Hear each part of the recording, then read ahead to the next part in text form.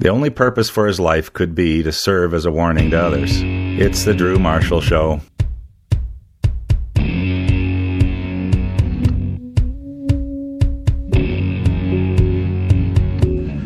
Well, folks, recent research has indicated that the majority of non-church goers actually label themselves Christians, at least in the United States of America. Most often, those same people cite hurtful incidents suffered within the church as their reason for not participating in organized religion, which makes sense. Hypocrisy within the Christian church has clearly left deep and painful wounds on many of its own people, and best-selling author and world-renowned evangelical leader Anne Graham Lotz explores the ways that Christians wound one another and the ways that maybe you can stop the cycle of harmful words and actions in her new book, which I might mail out to Mark Driscoll tomorrow. Ladies and gentlemen, Anne Graham Lotz. Hi, Anne. Hey, how are you, Drew? I am fantastic. So lovely to hear your voice. I'm so sad that we missed each other in August. I was way up north, and you were here doing something with CTS Television, I think. That's right. I would love to have done this conversation in person, where I could sit across from you and see your face and just enjoy the dialogue. Yeah, you know, it's better if you didn't see my face. I can back you up on that one, Drew. Shush over there. Shush. And last time we spoke, you were the representative of Tribe Jesus during a little contest we did called Soul Survivor, where 5 religious tribes competed for the soul of one person. That's Catalina. I still pray for her, Drew. Oh, my goodness, really? Yes, I do. I stopped praying for her a long time ago. No, I just felt it was a wonderful conversation, and so we'll just pray, God. Yeah, I know that God loves her. She was very, very touched that you sent her personally a book of yours, and even though that would be considered cheating in the contest, Anne, that's cheating. I don't know if you realize that. She could read it after she finished the contest. True. Okay, that's all right. That's a way to bend the rules. Yeah. Well done. Well, listen, I'm so glad that you've come out with this book because, these are the conversations that we talk a lot about on our show. A lot of people that I talk to who don't go to church anymore, you ask them why, and I tell you, 90%, well, maybe 80% of the time, they say they share this story of how people just really hurt them or ignored them. That's the worst one. Ignored them. Well, I think the ignoring them to me is not as difficult as being lied to, rejected, betrayed, slandered, and that goes on within the family of God, and I don't know why, except that we're all sinners, Drew. But within the church or the family of God, sinners like myself, we've been to the cross, we've asked Jesus to forgive us. We believe he comes into us in His Spirit, so we've been born again as a child of God, and that behavior is not appropriate. It's just not compatible with who we are. In Jesus Christ. And so I use my own example in this book. It's Wounded by God's People, and I use my own story and then the story from Scripture of Hagar and Abraham and Sarah just to explain that you can be wounded by God's people, but God's people don't always represent God. Okay. Hold on a second. Please tell me that people have not hurt you and wounded you, because I will go after them in a heartbeat. Well, it was interesting when I look back on my life. Some of them I had forgotten, some of these wounds, and I felt like God brought them to my mind. Others I will never forget. I don't think they still hurt, but I just felt like there was a lot of it in my life to the point that God would have me write it down and share it, because I have worked through these wounds, and actually in writing the book, I was wounded as severely as I have been in my life. It was amazing, but I know how to work through it. I know what the process is, and I don't have to live in the anger, resentment, imaginary conversations. I can work through and be released from that and receive God's blessing. And so that's what I wanted to share, how you can start on your healing journey if you've been treated like this. Okay, Anne, you've alluded quite strongly to some serious hurt here. Can you share any of these hurts? I'll share one that I put in the book that maybe people could, I don't know if they can relate to or not, I hope not, but my husband and I were members of a church for 15 years. He was head of the board of deacons, he was head of the men's ministry, and they were going through a pastoral change. The leadership decided that my husband and I had too much influence over the congregation, and so behind closed doors, and their little political things, they began maneuvering, and it just climaxed on a Sunday morning during the worship service when they called a business meeting, and they removed my husband from his leadership positions. And when they announced the vote, the church applauded. And as I left, and there were other things involved in that too, but as I left and we walked out to the car in the parking lot, my face was just burning with humiliation. You know, I thought we'd be in that church for the rest of our lives. Our children had been born and baptized there, and I knew they were saying, "We don't want you." But I knew also at that moment that God is not like that church. I knew that. I knew Him. I'm so thankful I had a strong enough faith that it didn't rock my faith. It strengthened it, actually. Okay, but here's the thing. Let's go back to this for a second. The church applauded? Yes. Were you? And you were in the room? Yes, and it was a worship. You know, it was supposed to be Sunday morning church worship service.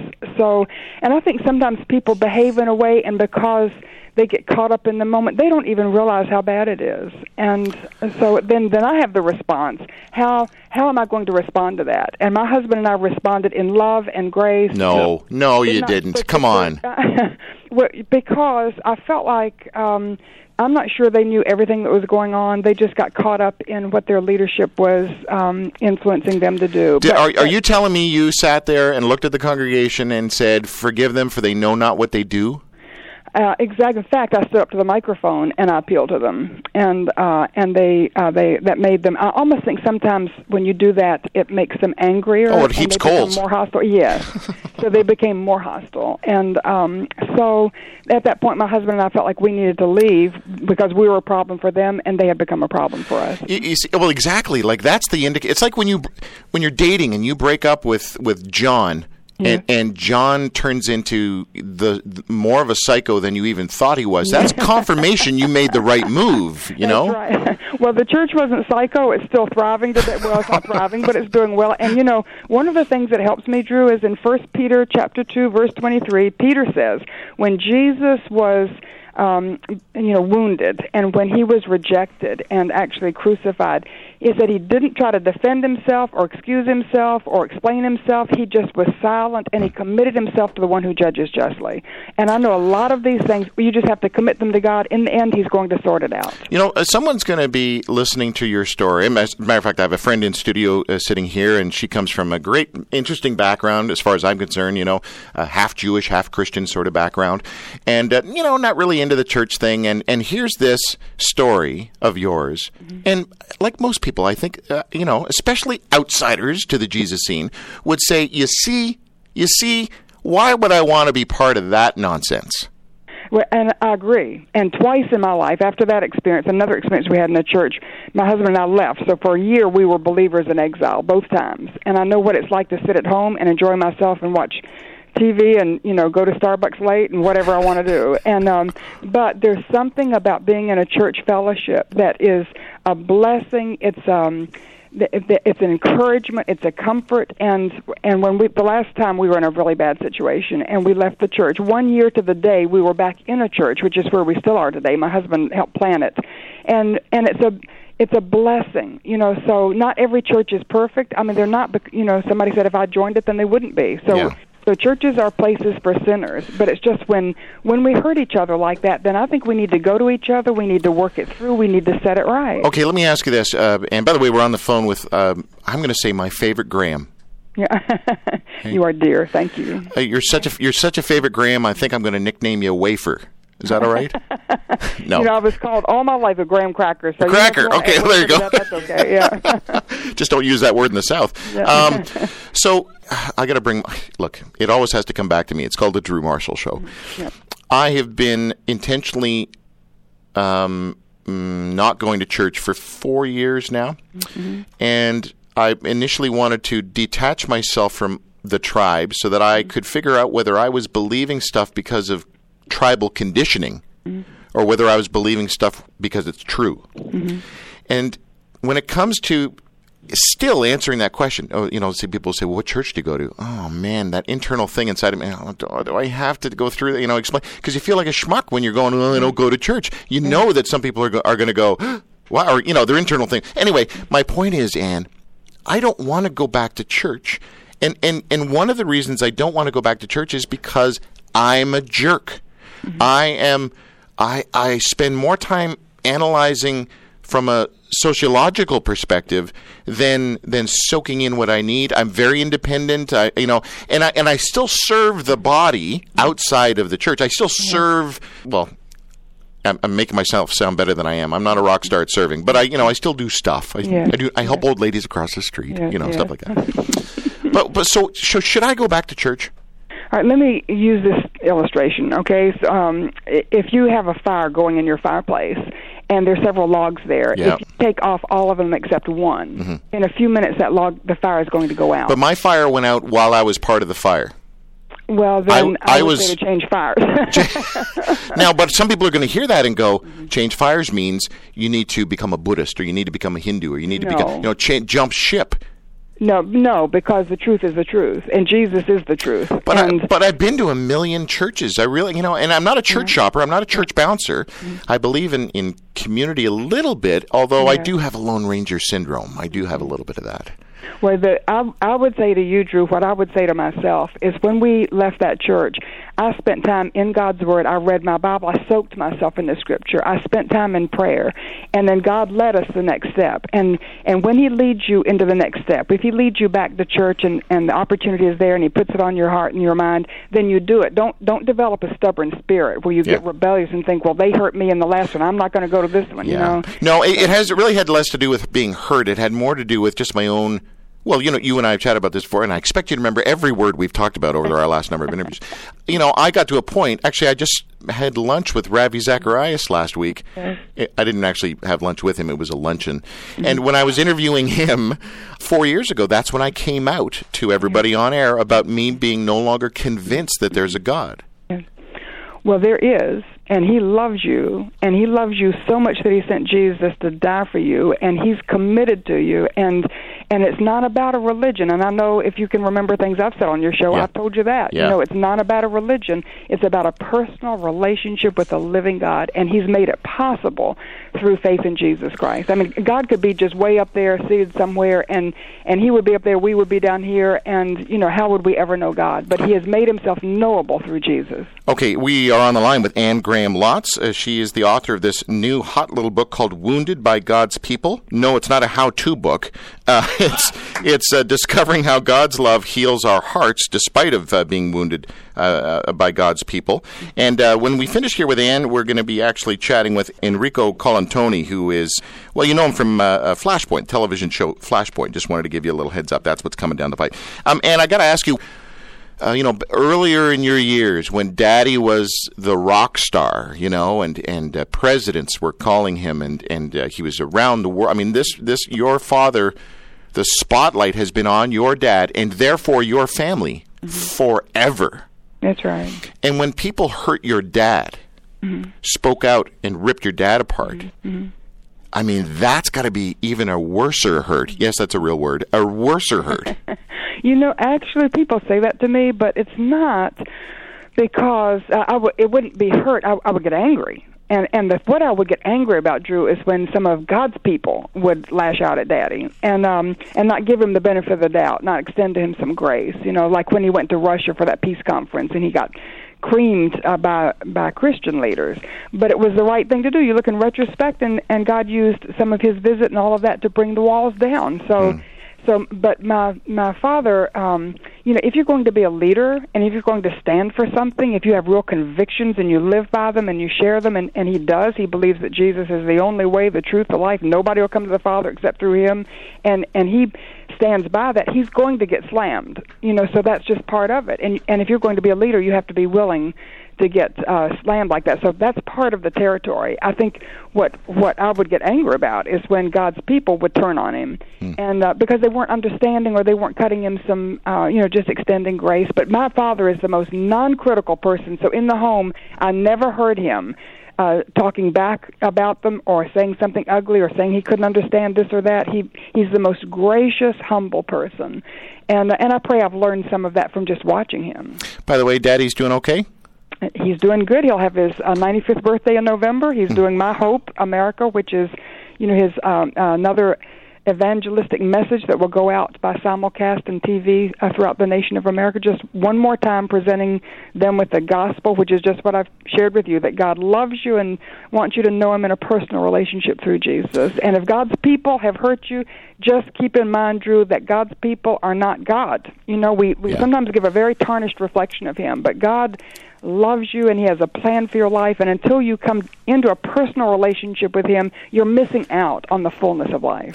I think it's the Celebrate Recovery slogan, or maybe they just talk about it a lot, that hurting people hurt people. Yes, that's right. And I've been there too, and this was something that I don't like to admit about myself, that I'm a wounder. I've been wounded, but I had a little dog when I was little, and I was in the car when the driver ran over him, and I remember running out to pick up the little dog, and he was my best little friend, but he bit me to the bone. And so anyway, I wrapped him in a jacket, took him to the vet, but I asked Mother that night, why did my dog turn on me? And she said, Ann, it doesn't matter if it's a four-legged animal or two-legged. When you're hurt, you tend to lash out in your pain. Wow. And so when somebody's wounded, you know how it is. If somebody really comes after you, if they betray you, lie about you, then you want to go back and say, if they hurt me, I'm going to hurt them worse. Then they come back and hurt you worse. Then you go back and hurt them worse. And then pretty soon it's, he said, she said, and we're trying to explain to everybody how we're right and they're wrong, and it just gets awful. I think you've just described marriage. Well done.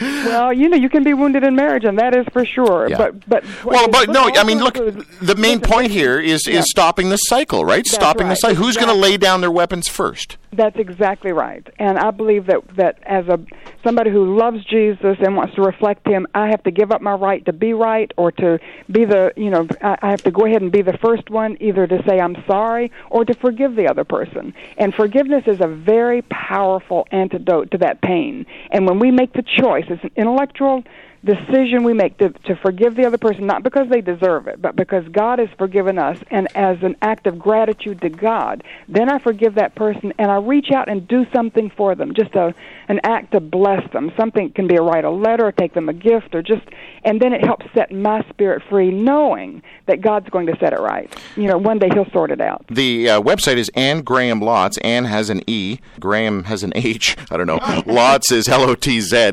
That's how we say it in Canada, Z. AnnGrahamLotz.com. And when was the last time you had maybe a smell trigger in regards to your mama, who's been gone a few years now? You know those smell triggers? A smell all of a sudden triggers a memory of your mom? What an interesting question. I have a little jar on my dresser that was her, the cream, like hand lotion that she used. And when I miss her a whole lot, I'll just open up that jar and I can smell her. Nice. One of the sad things, which I don't know if I should even say this publicly, but soon after she left, I think my brother just wanted to clean up her room, and so they went in and cleaned the room and redid the floors and everything, and when I walked in, it's beautiful, and it looks just like when she left it, except it's a little bit straighter, but there's no smell there. Yeah. They took the smell away, and but I have that little jar on my dresser. That's neat. My mom died the same night my son was born, actually. Wow. And the smell trigger I have, which I don't smell anymore because I don't think they actually make it, was there was a line of bath products, etc., called Jean Naté. Jean Naté. Do you remember that, Tim? Jean Naté? Yes. Anyway, just thought I'd go there. Oh, and my mom. How about stuff your mom used to make? My mom made applesauce and rhubarb that was unbelievable. How about your mom? My mother made great spaghetti, and I can make her spaghetti. She made a great roast. In fact, when I go home now to see my daddy, I try to make him a roast with all the trimmings that she used to make for Sunday lunch. And we had a person at home that helped cook, and so she did a lot of the cooking. But my mother, just because she had 5 of us, and she was so busy, she didn't have time to cook as much as she liked. But whatever she did, I've learned to do. I think, and she did Chinese food. She's raised in China, so she did wonderful Chinese food that I can't do like she did. But once in a while, I try. And she was somebody who also knew what it was to be wounded, Drew, because she was raised in China and she saw a lot of stuff and experienced a lot of things. She was sent to Pyongyang, North Korea when she was 13 to school, and so she had wounds in her life, but she also knew Jesus in the most precious way, and she was in love with Jesus, and that was something that filled her life and gave her joy. If you look at my mother, any picture you see of her, eyes just sparkle. She had wonderful wit. She was very intelligent,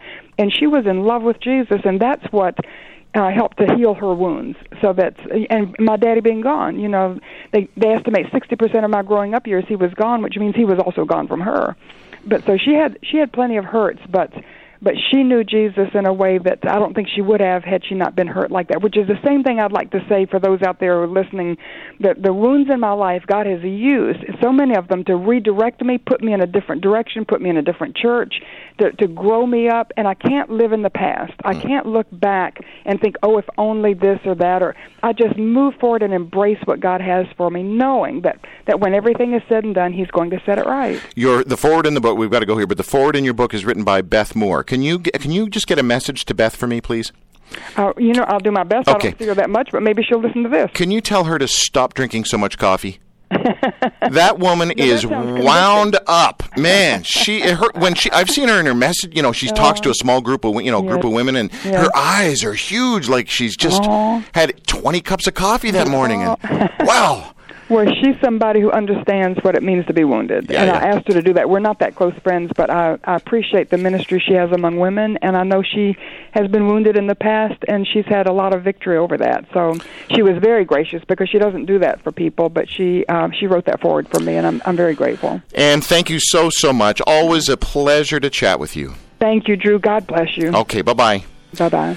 Folks, daughter of Billy and Ruth Graham, author of Wounded by God's People, Discovering How God's Love Heals Our Hearts, and Graham Lotz on The Drew Marshall Show. Stay with us.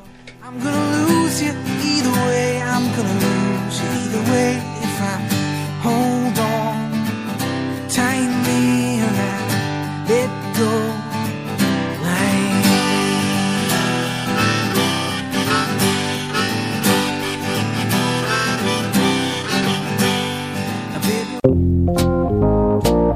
It's hard to find quality guest speakers these days.